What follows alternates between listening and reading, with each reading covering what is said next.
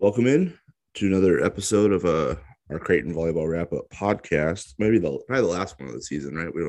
There's not usually a whole lot of volleyball news to talk about during the off season, right? Yeah. Yeah, I'm Matt DeMarinis, and that's Megan Ballenger. I guess you can't see us, so I probably should have introduced us before that. But we're here to break down Creighton's NCAA tournament weekend in Omaha this past couple days. They beat Ole Miss on Thursday and then lost to Kansas last night and Friday to end their season at 31-4. I guess Megan, would you you were at both matches, right? Yeah, in the arena itself. Yeah. Would you think of the Yeah. environment and everything? The environment was awesome. I thought it was honestly just electric in there. There was, not many empty seats and people were cheering loud. And, even the teams that had to travel, I thought had good crowds. And especially last night, I thought, the Kansas crowd and they had their band and cheerleaders and everything. So it just is what you think of when you think of the NCAA tournament and just a really good volleyball match. So it was fun to be there. Unfortunately, the loss yesterday wasn't as fun, didn't end as well, but Yeah. yeah, I thought it was really fun, and I looked like the players were having fun and feeding off the energy from the crowd. Yeah, I mean, I think it's cool that Kansas was there because their contingent, they have a pretty good volley. I think they have a pretty good volleyball following, honestly. Like, so they brought a pretty good subset of fans there, and it I don't know if it balanced out the arena, but it certainly made for a really energetic environment because both teams had a large crowd juicing them up on every play that happened in their favor. So it was a really good environment. Yeah, Um, definitely, it was fun.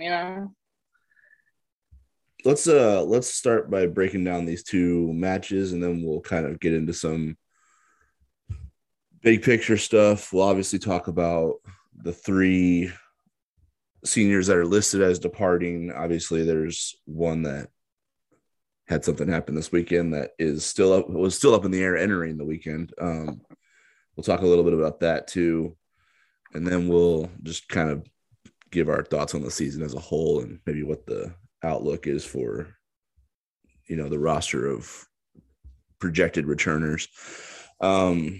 So starting with that Ole Miss match, I don't know, Megan, if you were able to see any of Ole Miss on their ESPN plus packages before this match, or if you had any feel for what they did effectively. But it seemed like the main things that Creighton was kind of focused on was, obviously Ole Miss's tempo is a little bit unique, something they haven't seen a whole lot of this year, if at all. So there was going to be an adjustment to that was going to dictate maybe how the match was played. And then they have something that you talked about all year is three hitters up front that, can put the ball down, and one of them who plays six rotations. So, I think Lauren Thompson, Anna Bear, and then Sasha Ratliff in the middle that Creighton had to worry about at all times and kind of get a feel for their tendencies and whatnot. So what was your feeling on just that matchup in general going in? Yeah, I didn't get a chance to watch before, but just being there at the match, I think the tempo, the main thing that you highlighted, it took Creighton a little bit to kind of adjust to that tempo. I thought they're going to be on blocks and things, and weren't up and over quite early enough there to start the match, especially just adjusting because they run it fast to the pins too, and you don't see that as much, I would say, just generally across the board, most volleyball teams that you play. So yeah, I mean, I thought they kind of adjusted. I thought it took them a little bit, and then their blocking kind of came alive, and Diggs too, I think, kind of that defensive mindset just kind of carried them through. And when they were able to adjust, they thought they played, like they have all season. I thought their defense was what won them the game, as well as serve and pass.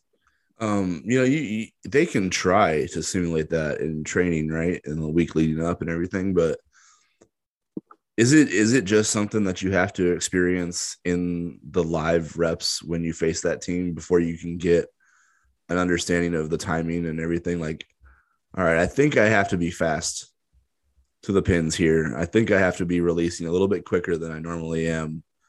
But until you kind of see it happen, you can't really get a good gauge for how fast you need to be, right? Like, it's almost something that you have to see live first in order to adjust to it. Yeah.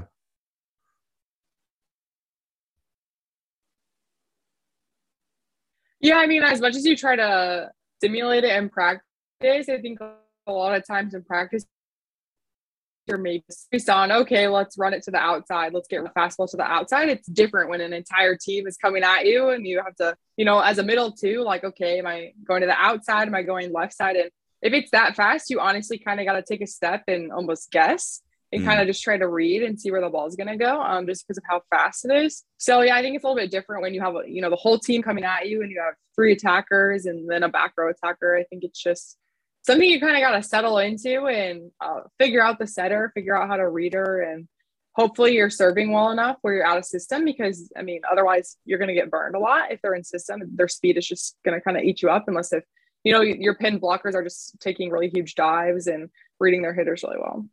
I mean, your senior year, you played Minnesota, and they traditionally run a pretty fast tempo offense, don't they? Is that, there was some experience there for some of your former teammates that are still on this team that, they've seen that before in an NCAA tournament match, haven't they? Yeah, I mean, a lot of them do, I'm sure.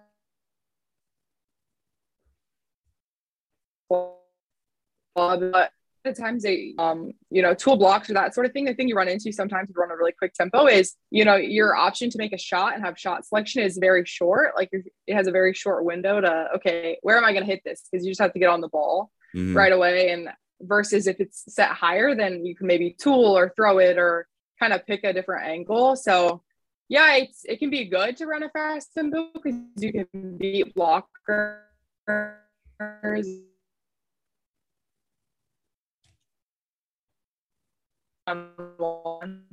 But at the same time, you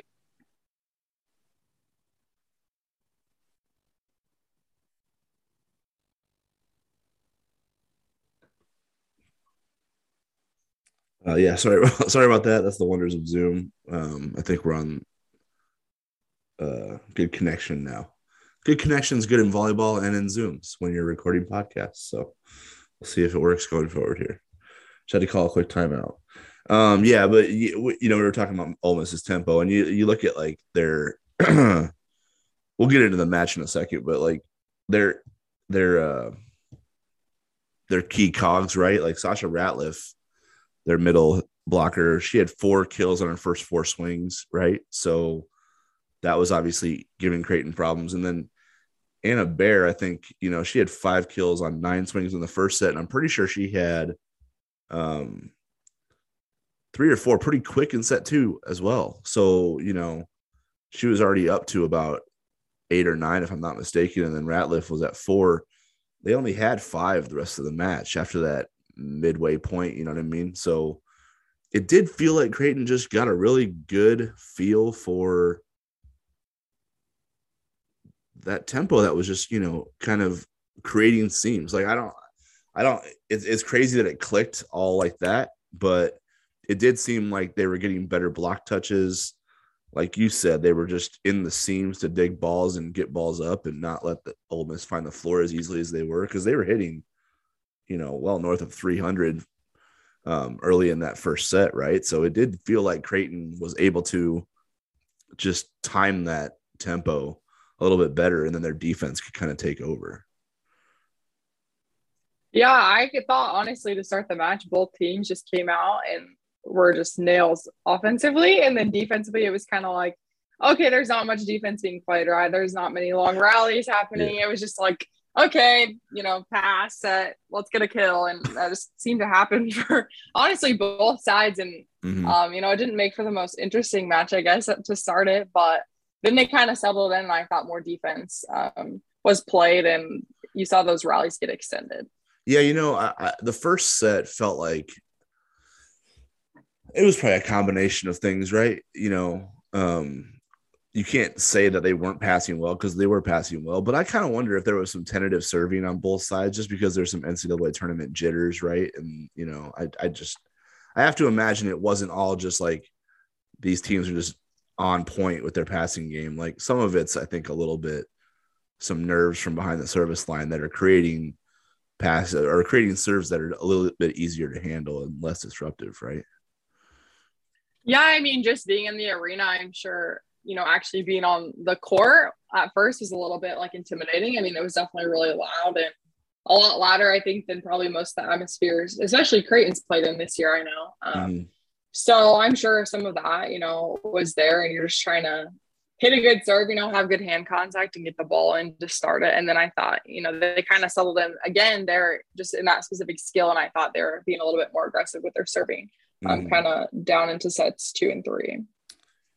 And then set 1 kind of was back and forth, a lot of long rallies. And you look at, I mean, we've talked about this kid's greatness all year. And it looked like she was like ready to do something really special, because like I you tell people about, and you experienced it as a teammate on the floor, like, that there's that, that epic run that like when Jaela Winters is just going off, right? And you just want to feed her every ball because she's in the zone.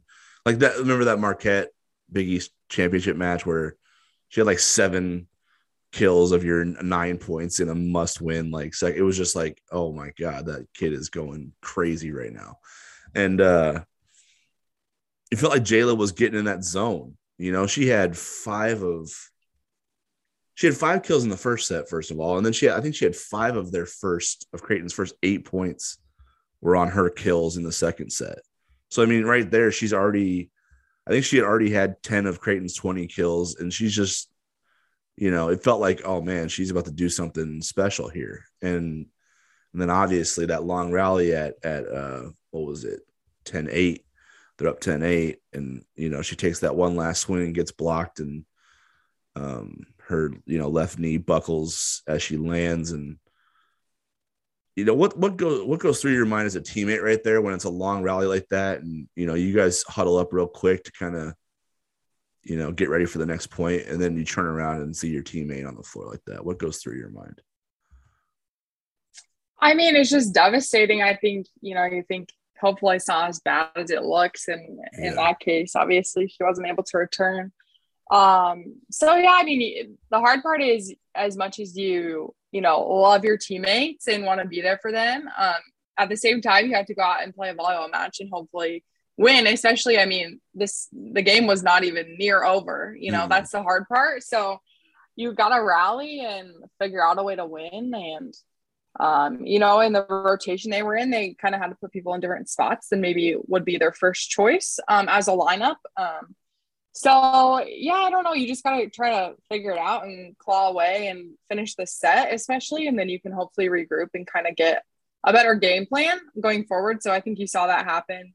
They finished the set out, and then, they took a break there and they came back with a different lineup that they probably, would be their first choice in this scenario. And I thought they played well. I mean, I thought it was impressive how well they played down the stretch. Honestly, just after going through kind of that, I mean, it's a little bit traumatic, right? As a player out there, you just you think you kind of know what happened. I mean, so yeah, you just got to keep playing. And gosh, I don't know, it's hard to watch. I mean, it was hard to watch just being in the crowd and like knowing her. So yeah, I know how hard it was to just be on the court. It's devastating, and you don't want to see that happen to anyone, but let alone somebody that's your leader and taking a ton of swings for your team. She's in every single rotation doing every skill at a really high level. So I think that just kind of even more, makes it devastating, and then also just impacts the game.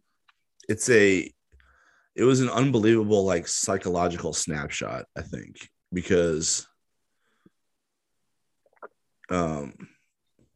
she's just the one who if that happens to, it has like a devastating effect on not just everybody, not just every one of her teammates, but the coaches, and then everyone in the gym knows what Jaela Zimmerman means to this team, right? So it's like I've never heard an arena go from, because it was a really long rally. Like the players made really great defensive plays to keep, points alive. And like there's usually a lot of juice when a play like that ends, right?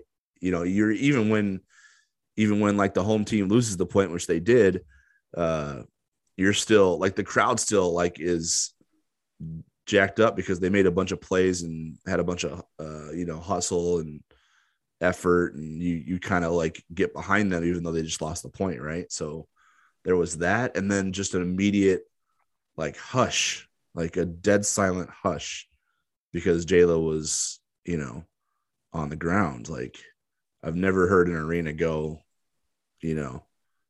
like that quickly. And it's just it sucks too, because her career's kind of coming to an end. She hadn't declared whether she was going to return for her super senior year next year or not, or if she was just kind of hoping to base it off maybe a deep NCAA tournament run and then call that like good to go, like ride out like on a good note, as opposed to what they experienced last year with being one and done.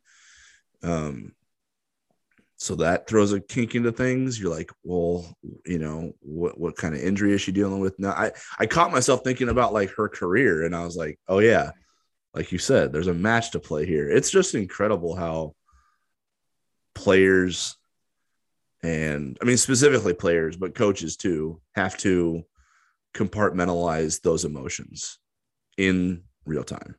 I mean, you've been a part of it, so I'm going to say you guys are incredible.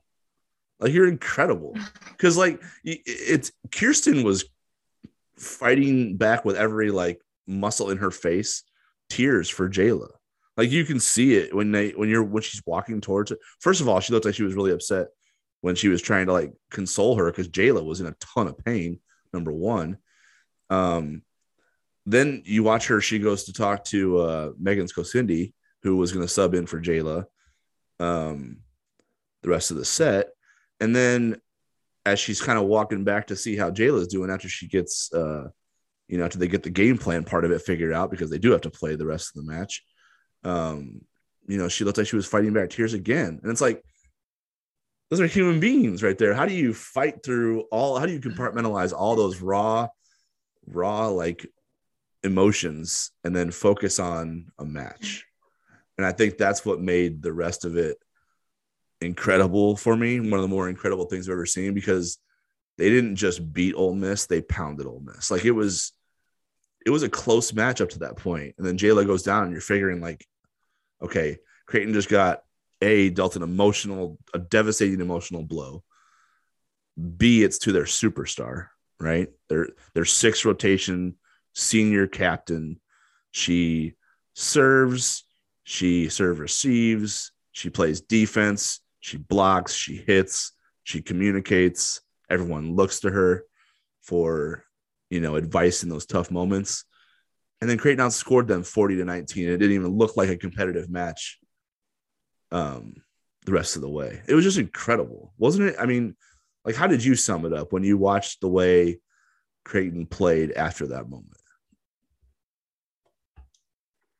I thought it was really impressive. And the thing you love about sports is that it's like the highest highs, right? And then at the same time, something happens and you're just like devastated. So, you love it, but at the same time, you hate it. Just injuries obviously are not ideal. And I mean, this couldn't have come honestly at a worse time. But yeah, I mean, I thought it was impressive just for people to step up, and like Megan Skosindi had to go in and play outside. And, I thought she did a good job with kind of, the notice she was given. She's like, okay, I'm thrown in here. And she really hasn't played much all year. So, it's hard for people like that. And when you get out there, it's just volleyball. And at the same time, you see something happen and you're just like, it's bigger than just playing this game, right? Like you're hurting for your friend and your teammate. So they just wanted to play, I think, in her honor. And I think they talked about that a little bit. And just go out there and play free. I mean, when something like that happens, I think it helps you put into perspective. Like, we're just here to play a volleyball match, you know, like it's not do or die. We just have to go out here and play good volleyball, hopefully. And then, you know, once you're off the court and win the game, then you can go, you know, be with Jaela and, you know, just be there for her. Yeah, exactly. I think you mentioned Megan. Just for I'm sure we have a pretty knowledgeable volleyball crowd, but I'm never really quite sure. I'm also not the smartest person at this game too, so I learned some things. I knew why Megan had to be subbed in and why it couldn't just be like, well, just throw Keely over there because that's what she does too. So, can you elaborate or articulate, I guess is the word, why Creighton had to sub the way they subbed the rest of the second set before the third set started once Jaela went down, in terms of rotations and what it does? Yeah, so yeah, it just depends what rotation you're in. So like Keely had been subbing in a different rotation, so she has to sub in that same rotation. Mm-hmm. So a lot of it is with like rotations. You can't like take somebody and just be like, okay, you can go play outside now, because you have to stay in that rotation and rotate in the fashion that it does. So if somebody like hasn't played yet, it can come off the bench and go into that rotation. That's fine. Mm-hmm. But you can't, you know, start switching somebody that's in right back and be like, we're going to sub you and then sub you back in to be on the outside. You can't do that. Yeah. It's similar to what the team experienced in 2019, right? When in that fifth set right before Minnesota, when you were in the locker room being checked on, like Creighton had to take a delay of game because they didn't know if you were going to be part of if they were going to be part of the rotation or not for that fifth set. So like, then you just come running out onto the court and you're ready to go. Like that's part of it, right? Because those rotations, the way you start out is the way you have to play the rest of the set. It can't be one of these like in you know, any other sport where it's like, well, one player got hurt, just sub someone else in their spot and go as you go. Like volleyball is a little bit intricate, right? Yeah, and I mean the way that you rotate, you have your outsides opposite. You have your setter and your right side opposite, your middle. That's kind of that way, especially, you know, that next row. And then at that point, they're like, let's just finish the set and let's move on so that we can kind of figure out more strategically what we want to do in the next set. Exactly. She was cutting out again, but I totally understood what she was saying. But it's about having the hitters on where you have the hitters on the floor, according to the setter. Yeah. So the other reason, like, you know, Nora Sis, you know, she had a really, I don't know if she thought this was as like powerful of a quote as it was, but it hit me when she said it. Like I think she was asked what she was thinking after Jaela went down, and she said she was just thinking about everything she says to her in a normal situation when she's there. Is like normally before every set, she like will give her a high five and then say, "Let's go, kiddo." And the way she said it, it was like, this is weird, but the way she said it, I felt like I heard Jaela saying it, because that's something Jaela would say, right? So she's just like, "Let's go, kiddo." Like, and then, I mean, she had 12 of her 16 kills after Jaela went down. I mean, she took the match over. And not only to do that in that moment, but for a freshman. I mean, she is still, quote unquote, a freshman. So, you know, no errors on 36 swings in your first NCAA tournament match after your, you know, captain and team leader goes down like that. I mean, what'd that tell you about Nora? Like what Nora is made of?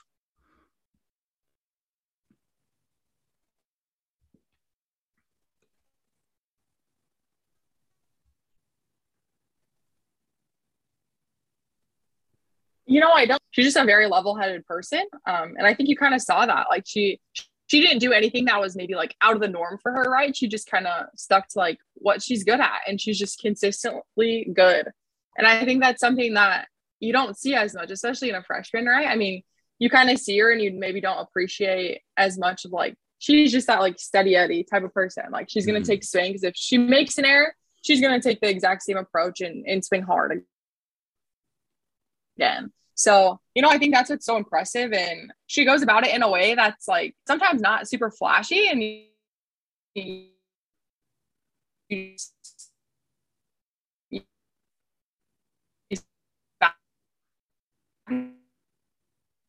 like, wow, like, and sometimes, wow, she has how many kills, or, just things that maybe she'd be like trying to play outside of herself a little bit, but she just sticks to what she knows. And she's just consistently good. Mm-hmm.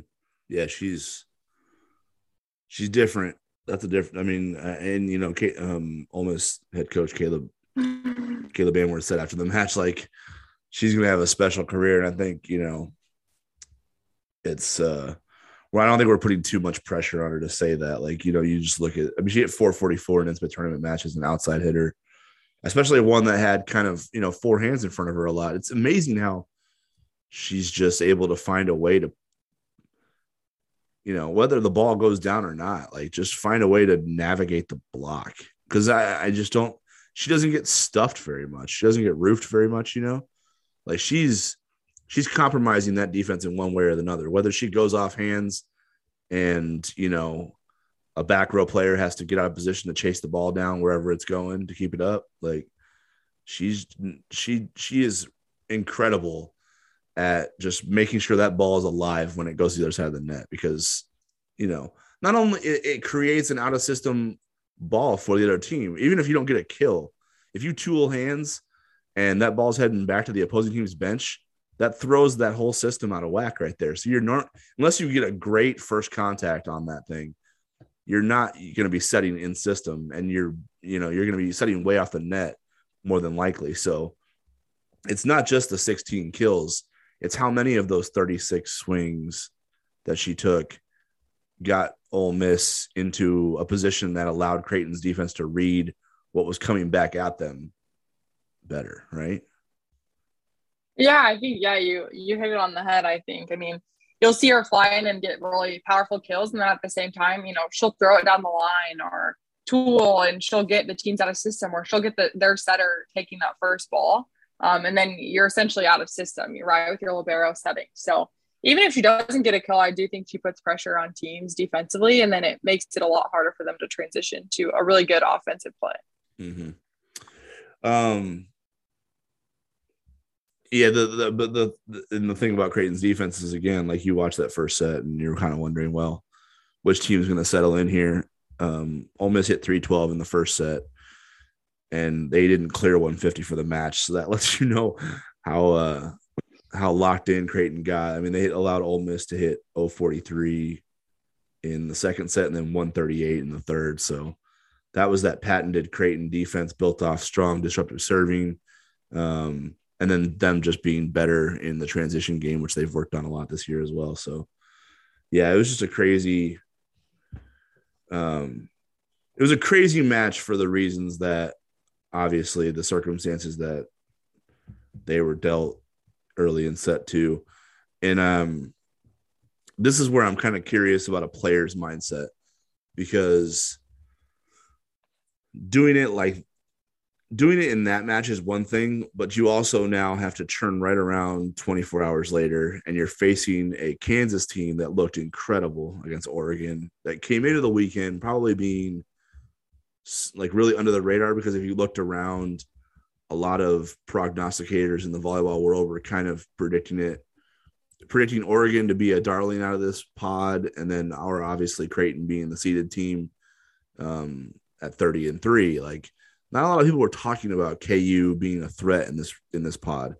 So I think the players, it fed into their level a little bit, because, I mean, they didn't let Oregon. There was no lead changes in that Oregon match. They led from the first point every set and didn't relinquish it, which is impressive against a really physical team like Oregon. I mean, you look at Oregon, they look long, athletic, like, that looks like a tough team to deal with, and Kansas had no problems with them. So Creighton has to deal with a team playing like that. And then, oh, by the way, you likely do not have Jaela Zimmerman for all intents and purposes, whatever her prognosis is or her diagnosis is, she's likely not available. How do you process that 24 hours of preparation where you have to, deal with the emotional weight of not having your captain, your All-American captain, and then also have to deal with a Kansas team that's playing really good volleyball. I mean, I think you approach it like any other match. Of course, the stakes are a little bit higher since it's an NCAA tournament match and it's, win or go home. But I mean, I think you just have to come out and hopefully play your best volleyball. I think for everybody, that's going to be out there on the court, they're just trying to play their best volleyball of the year and just will your team to win. I think a lot of it is just, hopefully you can will your team to win and play really good volleyball. So, yeah, of course, I mean, they're going to be a little bit out of sorts. And I think you kind of saw that towards the beginning of the match just because it's a rotation they hadn't played in, that much. And as much as a lot of the players had been playing, they've been playing different positions and been asked to do different things throughout the year. So, Keely had to switch out and take a lot more swings than she had been taking this year. So, it's a position she had played previously. But it's just different of a feel, especially, you're next to different people and just haven't been asked to do, quite that much and carry that much load this season.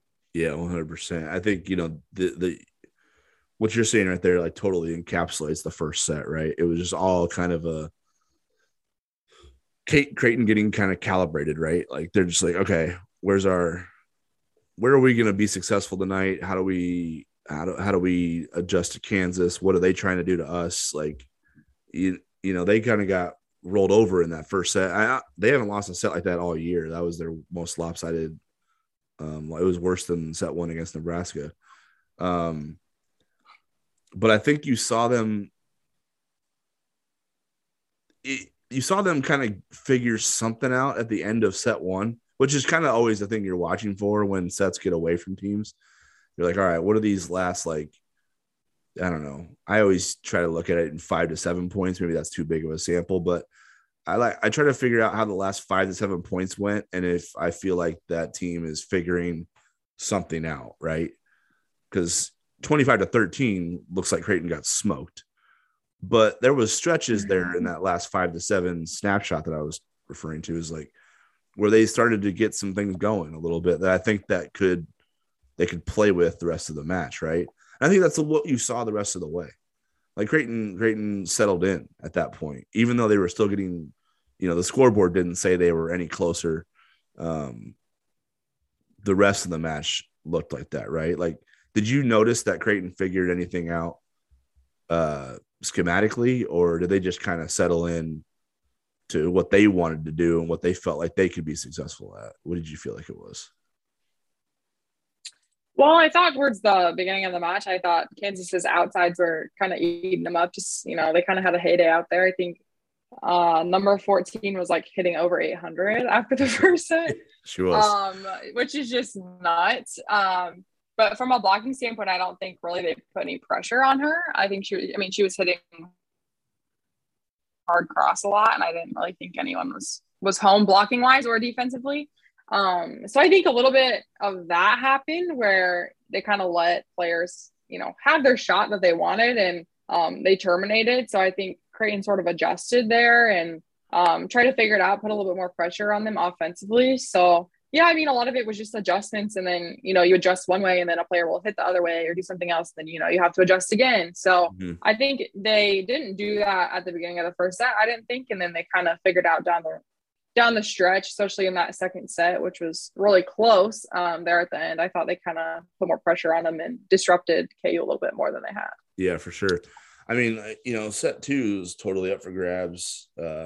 Set 3 was as well, and set 4. I mean, all three, like, it's not one of those things where, Kansas had like a drop off after set 1, and then they never could get it back. Like every point was a battle. I think that was probably the most impressive part of the match, the weekend. I think, even though Creighton didn't beat Kansas, like Kansas, I think there was a point in set 4 where it looked like, I think it was right around noon when Creighton was up 13-11 in set 4. And I don't know. We were sitting in front of the Kansas bench, like across the way from them.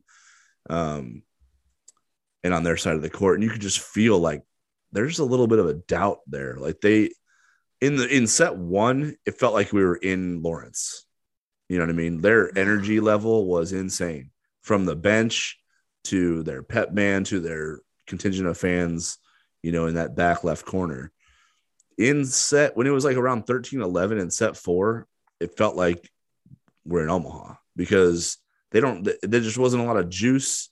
And then you kind of read body language a little bit and you see a little bit of like, man, we're not getting kills like we were getting earlier. They're getting every ball up. They're putting it back in our face. Like, this is a real battle. And it looked like Creighton was kind of taking over at that point. Now they end up getting up to 15-11, and then Kansas, there was that media timeout, and Kansas kind of came out, and I think they went on an 8-1 run after that. So they got it back together. But there was a moment there, like even as much adversity as Creighton had to overcome, where they were in control of that match. Volleyball has momentum swings like that, where it just shifts and you don't know why, and you can't figure out where it went. But all of a sudden, it's not on your side of the net anymore. And I think Kansas felt that a little bit midway through set four. Did you notice it at all? Like, and if you're on the court on Creighton side of it, do you read body language with the other team? Do you see that they kind of feel like, they're losing their grip on this thing a little bit? Yeah, I mean, I think you notice the body language, and at that point in set four, you've played a lot of volleyball, and I think both teams, I think, kind of settled in, and they were still competitive and just trying to get points, one by one. But I think at that point, yeah, I mean, there was a more complete volleyball game being played. It wasn't being dominated by crazy offensive performances, or just crazy defense and a lack of offense. I think you kind of had more of a well-rounded match as opposed to how the game started. So yeah, it was a little bit harder, I think, to get kills and to get digs. So I think teams just settled and, felt, they're like, we're near the end of the tunnel now. Like, let's push and let's get points. And unfortunately, I didn't think, Creighton had many answers there, as it kind of came down to the wire. Yeah. It just felt like at end game in 2 and 4, which were the ultimate swingers, like Kansas was just a little bit cleaner, maybe just, like it wasn't, I thought, especially in set 2, I thought Creighton took some aggressive swings at like trying to finish that thing. Like, I don't think they were passive at all. I just think Kansas was, and it is a game of inches sometimes, the ball falls this way, it goes off the hands that way. Like, it's not all in your control, but I didn't think it was for a lack of trying on Creighton's part. I thought they took aggressive swings, which is what you want to see out of them if they're feeling good about what they're doing. I just thought Kansas was just when you look at the end of 2 and 4, that made the difference. I just thought Kansas was a little bit cleaner. Yeah, I agree. And I think you saw that too. I think in some of their connections with setter, I thought they ran their middle really well, moved them around. And I thought, every set was kind of like on the money and they had a really good swing at it. And at times I didn't think Creighton was maybe quite as clean on some different swings and that sort of thing. So yeah, I think you're right. I mean, unfortunately it comes down to just a few points typically in an NCAA match. And you saw that in several sets. I mean, that second set and fourth set could have honestly gone either way. It's just kind of at what point are we scoring points, and can we will one more point or two more points, than the other team. And for Kansas, I think they were able to do that a little bit better than Creighton was. Yeah, 100%. My overall takeaway from the weekend, which I didn't think it was going to be, I wouldn't have had this takeaway if they didn't have to deal with Jaela getting hurt. So let me just state that. But I came away just impressed with the way they made every point a battle from the minute she went down on. Like, obviously the first set against Kansas notwithstanding, so that's the outlier. But, the rest of the second set against Ole Miss, the third set against Ole Miss, and then the last 3 sets against Kansas. I think they showed everybody that was watching that hasn't followed Creighton volleyball, and then also reinforced it for everybody that has followed this team this year, that it wasn't a one-person outfit, right? Like, they had depth, they had talent, they had a lot of players who were capable of making major contributions to playing good volleyball. They adjust on the fly. They handle adversity well. And I think that's all those components are why you saw this team go 30-3, win the Big East regular season title, win the conference title, get a hosting seed, like top 16 seed. Like, I didn't come into this weekend expecting to think like that. I came into this weekend expecting to think Creighton's been here twice already. They have arguably their best defensive team ever. If they're going to get that kind of like, if they're going to advance out of their own region for the first time, like it's going to happen with them playing up to their level. And when Jaela went down, my mindset changed a little bit. And I just became kind of caught up in just how they battled through that. Even though they fell short again, like it doesn't feel like they fell short. It felt like they put their best out there. Maybe they won't feel that way. That's for them to motivate themselves off of, right? That's their prerogative, because they get to use that however they want to motivate their training and their what they do in the following seasons, the rest of their careers, right?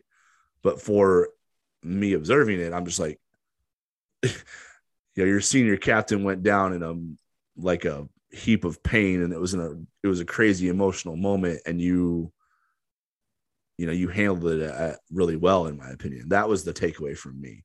It wasn't what I thought I was going to take away from the weekend going in, but it's what I took away after the fact. What did you take away from this weekend? Yeah, I think they did battle, and I think that was impressive. And I don't think at any time, they were timid or, like tipping every ball and things like that. I think they went out there to win, and they had that mindset that we're going to win this match, no matter who's across the net from us, and, no matter what lineup we have to play with. So I think it is impressive. And obviously, losing Jaela was a major blow, not only statistically, but I think a lot of the intangible things that she brings to the team, were also missed, at times when got tired.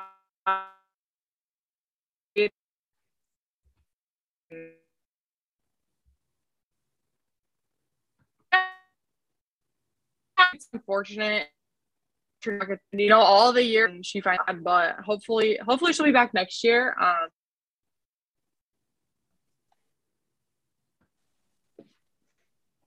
All right, we're gonna go take 2 on Megan Ballenger talking about Jaela Zimmerman. Sorry, Zoom's not cooperating with us, and it doesn't want the season to be over apparently. So we're gonna try this again. But yeah, like Creighton, I was just talking about how kind of Creighton, my takeaway was how they responded after Jaela went down, and you were kind of talking about what all the things that Jaela does, to provide an impact on the floor.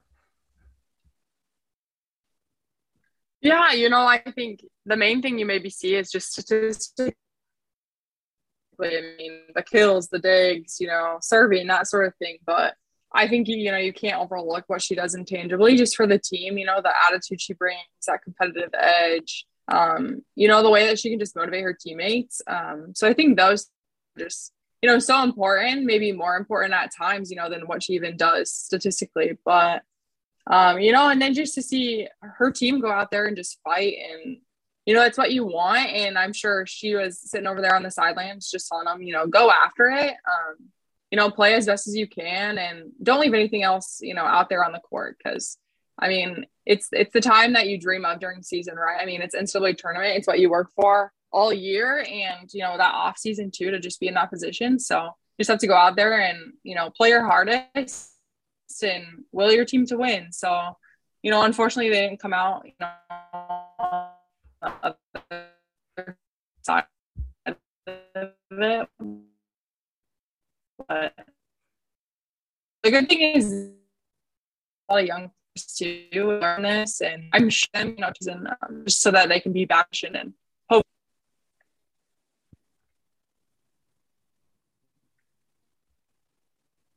Yeah, like 80% of that was really good. So we'll keep that. I say, did you get any of that? Yes, I was talking to myself. There was a lot of good bits in there, so we're just gonna keep rolling on through that one. There was only a little bit of a breakup at the end there. Hopefully everybody takes away the part that came through. But yeah, we do have 3 departing seniors. Jaela, obviously is in an interesting position right now because I just don't know what that timetable looks like, right? Like it's she hadn't made a decision yet. If when we asked her after the Seton Hall match, right before St. John's, if her not being part of the senior day celebration was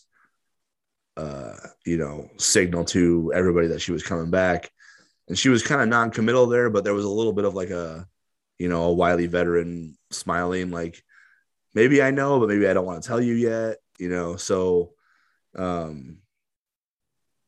that was kind of up in the air, and you're kind of wondering, like, all right, does the postseason run matter? Like if she goes on a deep run with her team, is that the experience she was chasing, and that's what she wants to go off, like, with the injury, it throws so much into it because what's the timetable?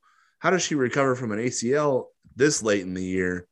And what does it take away from a super senior season should she come back to use it? Like, is the juice worth the squeeze in that one, right? Like, if she, like, just on a timetable standpoint, what are you looking at?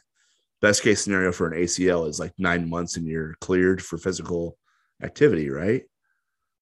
But that's not necessarily cleared for physical activity. Doesn't mean, hey, go out there and start taking 20 rips a game from the left side, right? Like, that's different than being ready to go for a volleyball match. Yeah, and I mean, just in the fashion that she plays, obviously she's typically in there all the time. So, that's tons and tons of minutes and jumps and that sort of thing. So, yeah, I mean, we'll see. I'm sure, she'll get it fixed and start the rehab process. And I'm sure it'll be kind of a day at a time, week at a time, see, how she's doing and that sort of thing. So, yeah, I mean, it's hard to know. And unfortunately, that injury is so time consuming.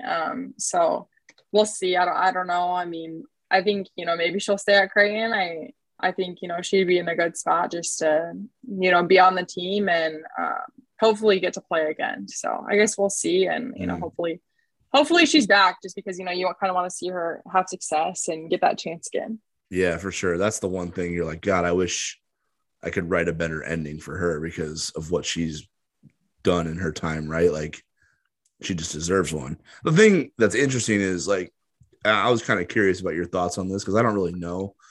Because I don't know. I haven't covered a lot of players that have gone through that type of an injury off of being the 6th rotation stud before, right?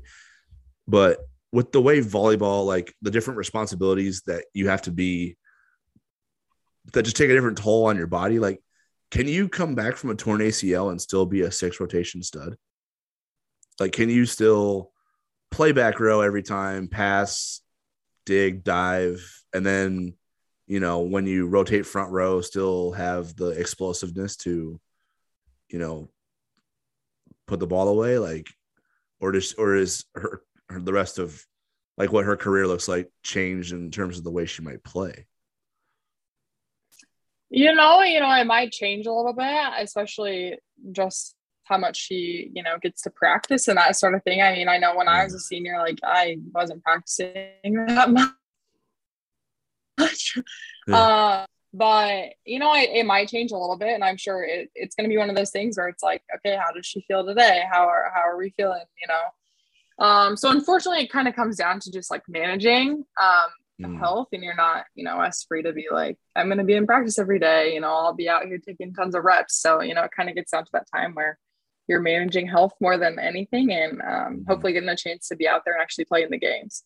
Yeah, it'll be interesting if she comes back, how she navigates that. I'll tell you one thing though, like, if you're going to bet on someone, that's one to bet on. So we'll see what she ultimately decides, but she's got a tough road ahead right here. So we'll certainly be praying that everything goes well from the from the surgery standpoint and the recovery standpoint, because like we've already said right here, we kind of just, if you're picking one person who deserves a better ending than the way that went down, it's her for sure. Three other departing seniors though that have, I don't think they have any. Well, I guess Annika has eligibility left, but she's graduating. So Annika Welty, you've played with two of these players. The three seniors are Annika Welty, Abby Bottomley, and Naomi Hickman. Annika's interesting because she's kind of had like a late career surge here, but we talked about this I think on our last podcast was, I don't think there's any way Creighton wins the Big East title and the conference tournament title, and then probably doesn't even host based on that. If Annika Welty doesn't play the way she did down the stretch. And the thing that's crazy about it is like, she's had to battle like that ankle injury basically since she got here, right? Like it's been a constant thing for her. Like she's been I don't think I've ever seen her like not playing volleyball out of a walking boot. I'm serious. Like I don't even know if I have. So, like when you think about your time with playing out with Annika as a teammate and then kind of watching what type of senior year she had down the stretch, like what do you think she meant to Creighton this season and just the way she kind of battled through adversity to get to that point? Yeah, I can't believe she's a senior, honestly. I guess I'll start with that. I know. I just can't believe she's already, going to be done. So I guess I'll age myself. But yeah, I think just her growth from when she came in freshman year and, to now being a senior, I think is just incredible to watch. And, I think the coaches even, had to tell her, be like, Annika, like you can be a key player for us. And I think, when she started to believe that, I think you kind of saw her growth and just the way she was able to, play that right side position, play the middle position, and kind of do just whatever she was asked, I think is really impressive. And, you don't see that quite as much, somebody that can kind of thrive in both positions. So I agree. I mean, I don't think they go out and win the Big East tournament without her. And just the depth that she gave to them and just, the way that she can play middle really well, run the slide really well, just it gave them such a great look offensively and made them really hard to defend. So I think what she did was really impressive. And, she definitely ended her career on a high note and playing her best volleyball, which is exactly what you want to do. And, I commend her definitely for all the hours and hours she put in. Dealing with injuries is never fun, especially things that kind of chronically come up. So, yeah, it's just impressive. And, the amount of work she put in, I think she really got what she put into it. Yeah. Abby Bottomley only played at Creighton 1 year, transferred in from High Point, played for Tom Mendoza and Ryan Meek, former Creighton assistants. She's seventh all time in digs. She finished her career last night, ranked seventh. I think she had 2,700 plus digs. That's just a crazy amount of digs in a career.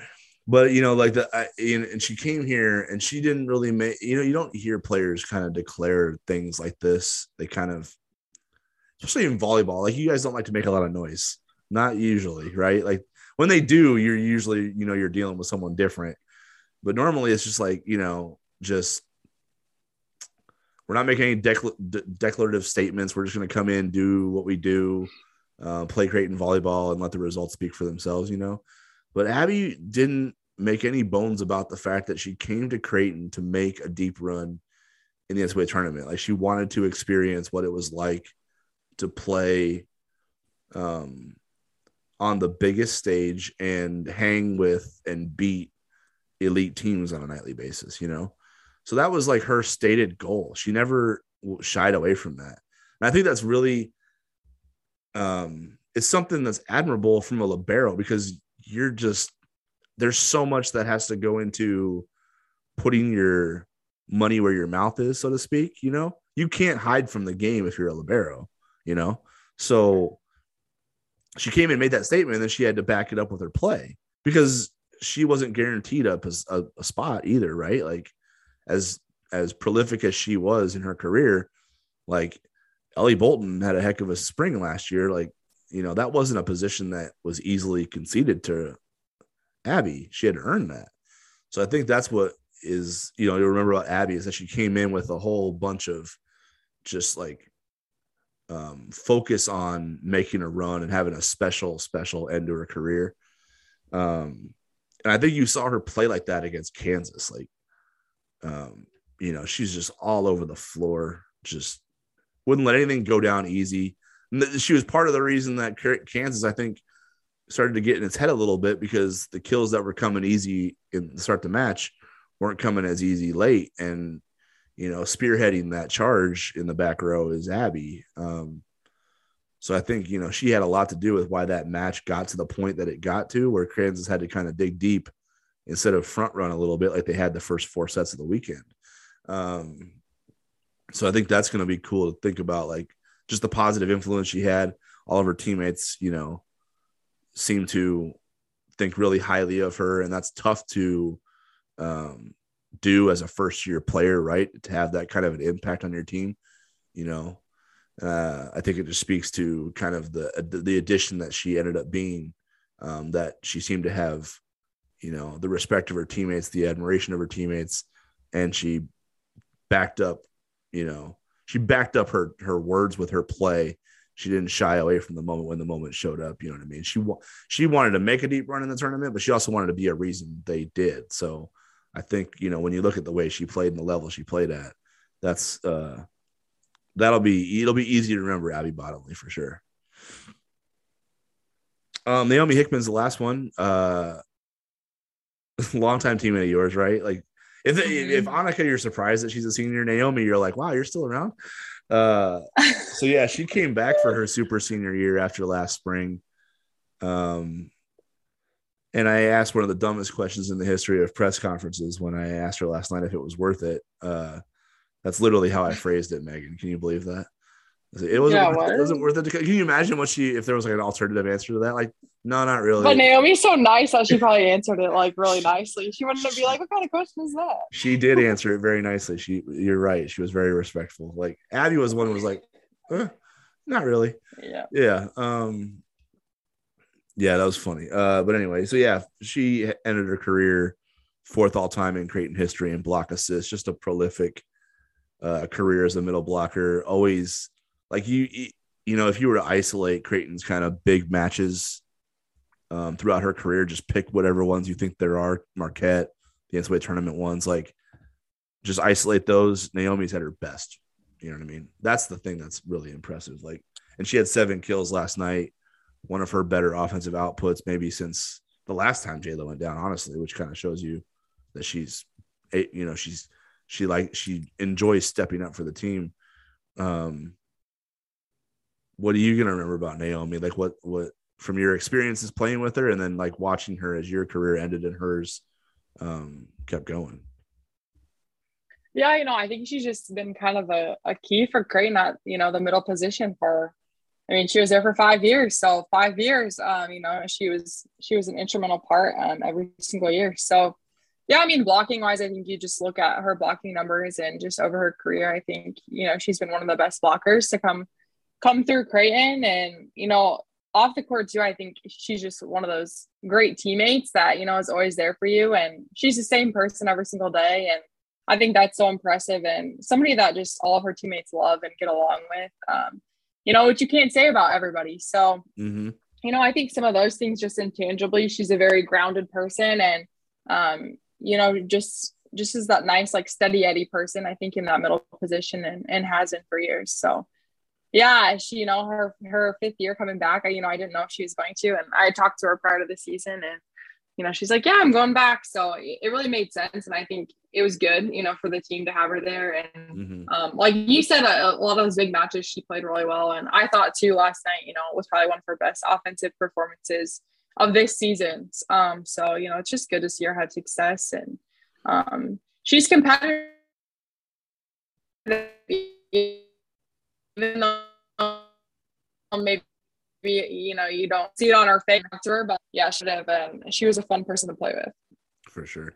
She was one of those kids who like, good or bad, there was a smile on her face before every point. So like you could tell that she really enjoyed like she tried to, and at least she tried to enjoy every part of her career. Like, so I think that's fun. That's one of the things that you notice about Nora too, is like she'll have these like crazy digs and then she'll get up off the floor. The point is still being played and she's just like smiling.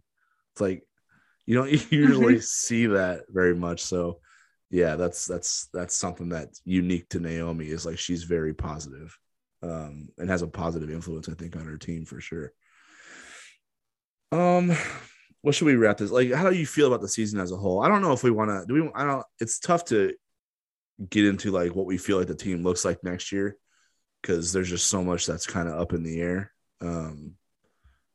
You don't know what players think of their roles, like how Jaela handles this injury, if she decides to come back, what those, incoming recruits look like, what the transfer situation looks like in terms of adding pieces here and there. So I think we'll table that for maybe next season when we have a clearer picture instead of spec. I know wild speculation is kind of like the media game, but we'll avoid that. We'll avoid that for now. Yeah. Let's just end on what are like over, our overall feeling of this season is. I'll let you go first. Like what are you going to take away from, 31-4, a Big East title, Big East, tournament title, hosting again, third time in 5 years, winning a tournament match after last year going one and done, or last spring, I should say, going one and done. Like, what are, when you look back maybe a month from now and not everything is as vivid, like what are maybe some of the things that'll be top of mind when you think about this season? It's hard, especially, just sitting here a day after, the NCAA tournament loss. I think, you look at that and you're like, okay, like they could have done it, right? Like they could have advanced, and you look at that, but then you have to look back at, the months and months and months of games. And I mean, overall, they had the most wins, ever for a Creighton volleyball team in a season. So, I mean, I don't think you can overlook that. And the way that the conference has kind of risen, just in the rankings of, toughness and the quality of teams, I think is so impressive. And, you maybe don't think about that as much, but the way they were able to handle, the conference matches and then come out on top in the conference tournament, again, was extremely impressive. So, I think they set the bar even higher. And I think that's what you want to do, right? Especially for those seniors, you hope you left the place you are, better than you found it. And I think for every senior class, you have to look back kind of at your body of work and just the season that you've played, and, ask yourself, like, have we gotten better? Have we taken this program, to different heights? Have we kept the bar where it is? Have we, even just for those younger players, I think, they know the standard for Creighton and now they've experienced it. So you hope, for years to come, they're still winning Big East championships. They're getting to the NCAA tournament. They're hosting the NCAA tournament and hopefully breaking through to that Sweet 16 again. So, yeah, I mean, I think it's just impressive. And the sustained success of Creighton volleyball, I think, is another thing that's just impressive. And, you almost come to expect like Big East championships and things. But every year is a battle, and every year it's a different group of people. So I think it just becomes a challenge every single year. And, it's just a different look. So hopefully that success can continue for many years to come. For sure. Yeah, my takeaway is a little, there's some things in there that I definitely will probably remember. I mean, you just like, you'll know that they were, I'll think of them as the best defensive team, certainly, that I've ever covered in Creighton history. And I don't know, I started covering them in 2012. I'm not really sure how many teams prior to that would even be in that conversation. So I feel comfortable in saying that, that they're, where their identity of these special teams that they've had have been more offensive. I think this one is one of the ones that you can confidently say was carried by its defense for large portions of the season. And this is probably, you're right in that making this assessment a day after the season ended probably affects our responses to this, right? So it certainly is going to affect mine, because I was trying to think about it this morning of how I wanted to what I was going to think about when I thought about this season. And it's probably, maybe the answer will change in a couple months. Maybe I'll feel differently about it next fall, maybe. But I just feel sick. Like, I kind of feel sick for them. I do, because it's not that 31-4 and like all the other stuff I listed was like not worthy of celebration. I don't mean to dumb that down. Because it's hard work to do that. I think that's the thing that people don't really grasp about this program, is that they've turned all that stuff into like expectation because they've done it so often. Mm-hmm. So like, that's what we talked about this many times throughout the podcast. They are victims of their own success because they've had so much of that type of it that you're like, all right, you've already won Big East titles before. Show me something else. You know what I mean? Like that's you get that like kind of exasperation from the fan base when they drop a match to St. John's or UConn, right? Because you feel it. Like you see it in your mentions. You're like, oh man, devastating loss. They're not hosting now. Now they're going to go on the road and advance in the tournament, yada, yada, yada. Like every time they slip up, it feels like a season-ending moment. It's like, that's because of the standard that Creighton has set for itself. So I don't mean to diminish those accomplishments, because I know how hard it is to go through those first couple months to get to this point where you have created stakes for yourself. You know what I mean? But they're going to the Sweet 16 if Jaela Zimmerman is healthy. Like, there's no doubt in my mind about it. And like, I'm like, that's what makes me sick, is like, she does. I think there was a part of her, and I could be wrong, that, was using Morehead State as motivation throughout this whole season. I mean, I saw it on day one of practice. I don't know if I've told people this. I think I have, but they went through a day one of practice. They were going through a conditioning drill where they were kind of just like, it was bump, set, pass, swing, run around the court, like bump, set, pass. Like they were kind of going through 6 rotations, and it was a very like, fast-paced conditioning drill, right? And towards the end of it, they were starting to fall off a little bit in terms of their, passing and hitting. Like, you could tell the legs were starting to wear in a little bit. And Jaela, like they were in the Ruth, so it's a cavernous facility, right? And I'm all the way on the other end of the court, but I heard her yell like, demonstrative, like, not losing in the first round again. She didn't say let's go. She didn't say pick it up. She didn't say, we can do this or anything like that. Her words were, we're not losing in the first round again. Like, that's how that was like her war cry to get everybody through that drill when the legs were starting to get really heavy. So she was motivated by getting back to December and erasing what happened last spring and making a run, right? And that's why I feel sick for her and the team, because you add Abby into the mix, and she came here to make a deep run, and she essentially, she lost in the second round just like she did at High Point last year.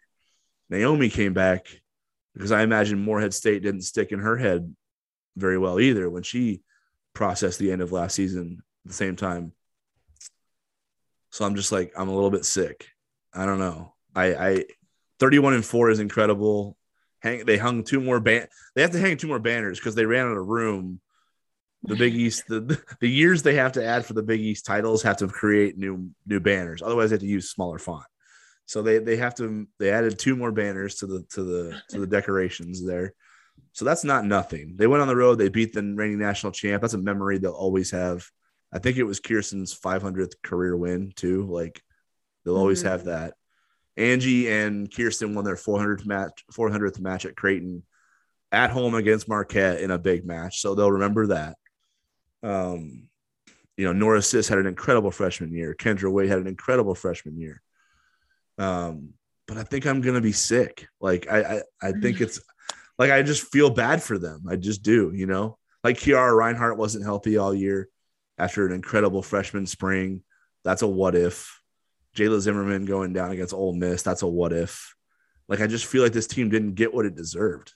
You know, that's kind of like why I'm taking away from it. Is that fair or foul? Like, where am I at?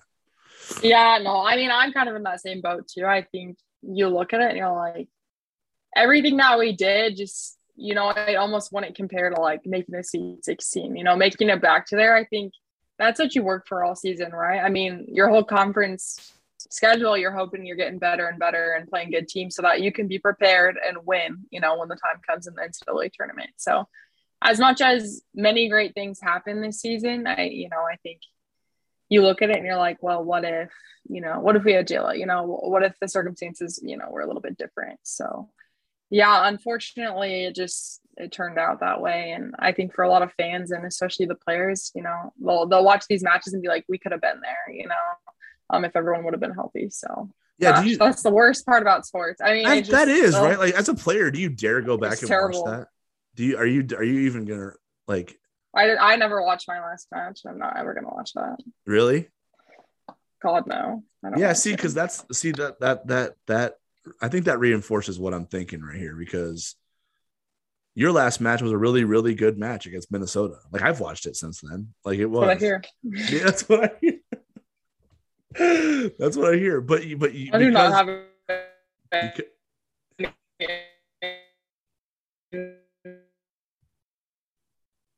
yeah, but because of the experience that you had, because it's your last one and it ended that way, and you felt like, oh yeah, just beat Minnesota for going to the Sweet 16. Because it ends like that, you're like, I'm never watching that again, right?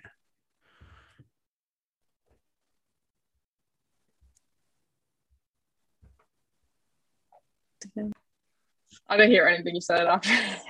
Yeah, Megan cut me off when I started talking about Minnesota. So yeah. So yeah, you've never watched that thing again, have you? No. You never will, right? I don't think so. It's an incredible match. Like, it was an incredible battle, but because it ends the way it does, you're never gonna watch it again. I don't think so. Yeah. I think I'd have to be very far removed from it to want to watch that. Gotcha. So that's what I mean. You take away like your lasting feeling. You had an incredible career. You know what I mean? How do you remember it? Thanks. Sorry, I wasn't trying to. No, it's fine. I mean, it was good. It's hard, I guess, when you're in the middle of it to like enjoy it, right? Because you're just your first year, you're like, okay, did I play well? And then you move on to the second year and you're hoping you're getting better. And then, you know, you lose. I mean, you either lose or you win a national championship. So it's just, I don't know. It's bittersweet. That's literally, I mean, what it is. You're either going to lose or you're going to win a natty. So yeah. I don't know. I mean, I appreciate it for everything it was. And, you know, for me, I wouldn't say I like really remember like specific games that much, like things that happened so much as, you know, I just remember like hanging out with my teammates and obviously like big matches that we won, especially in the NCAA tournament. I remember like putting those and stuff, but yeah, hard part of like always wanting to be better, right? Like get more wins, get farther, and then you kind of get caught up in that, and then it's hard to turn it off. You sit back and you're like, oh, like, you know, overall this is a really, you know, good time. Yeah, that's the part of like turning into like a competitive robot is like it's hard to turn off, I imagine, right? You're like, well, wait, we just lost. I don't like that feeling. I'm not. Yeah. I don't want to go sit in front of the media and tell everybody all the things I'm going to remember about the season because I'm pissed off right now. Yeah, exactly. That's the game we get into, right? We got to figure out a new way to like cover sports, maybe give you guys like a month or something to talk to us or something. I don't think you did the post game after your Minnesota match, right? Like that was probably by design. You were like, yeah, I'm done with this. But I think that just like that's just I'm tapping into that a little bit, I think, because I feel sick for them because I think they deserved better. And I think and honestly, you know what it is? It's not even that I didn't feel this way after 19. Any of the last I don't always feel this way after they lose their final match, I guess is what I'm saying. You know what I mean? I think this one's different because they didn't just deserve better, they were capable of better, and they would have done more had their luck been better. You know what I mean? I guess that's kind of what I'm saying. Like, I'm not trying to say they didn't like shrink in the moment or anything like that. They didn't fall short and, you know, end up in a situation where they had to beat themselves up over like not being able to execute the things they can control. The reason their season's over is because of things they couldn't control. And that's kind of why I feel like a little bit sick about it, because it wasn't just that they deserved better, is that I think they would have done the things they wanted to do had their luck been better. And I don't know if that's a fair way to think about a season, but that's kind of what I'm going to think about when I think about this one. Yeah, I mean, that's kind of how I feel. I mean, something happened that's completely out of your control. And then, yeah.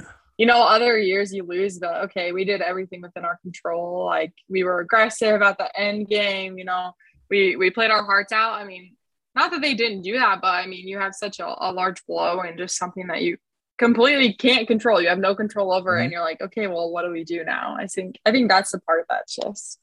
It's so hard to kind of wrap your mind around and just, you know, not have those thoughts of like, okay, what if, you know, what if we had her? What if, you know, well, you know, I don't know. It's the worst part about sports. I mean, injuries just essentially at such a time that is just, I mean, it's crunch time. It's the time you worked for the entire season and your entire career. It's, you know, to get to those points where you have chances to make a run in the NCAA tournament. So I think that's just why it's so devastating. And I mean, you experienced it. The year you guys made the Elite Eight, you were beat up bad too, right? Before that, did you play in the Texas match? I don't remember. No, I wasn't healthy enough to play. Yeah, see, so you know you know exactly what that feels like, right? To be like, hey, you know, we're not at our best right now. Like, imagine if we were. Yeah, like that's yeah. That was a rough one, but yeah, it's injuries, man, and then the way Texas too ended was in an injury. So sure. Yeah. It was. There's some moments in there we're celebrating though. So I don't know. We're not telling you how to think. Think about how the season however you want to. It's honestly, some of it's a byproduct of us recording this thing like less than 12 hours after they're done, I guess. So that's maybe a scheduling thing. But yeah, I don't know. That's just kind of the way I'll think about this year, because I think it was a special one. I think they won't add their, years to that Sweet 16, Elite Eight, maybe Final Four banner, but like, I'll think of this team as one of the best teams in Creighton history, because I think it was. I just think they got bad luck. So, yeah. Anything else, Megan? Anything else you want to touch on before we wrap up our season here? No, I guess we'll see you hopefully next season, preseason maybe. So yeah, exactly. We'll yeah. No, but I do have to. I really want to thank Megan for kind of humoring me on this venture. I think I'm not sure either of us had a plan for what this was going to go like. We kind of just were like, hey, volleyball needs more coverage. Want to do a podcast? And we're like, yep, let's do it. And then we just kind of went from there. But it's been fun. Like, I do think it's fun talking the game, as opposed to just kind of trying to write about it and follow it. So I appreciate you humoring me in that and taking time out of, your busy schedule to, dissect the game a little bit further than just watching it as a fan.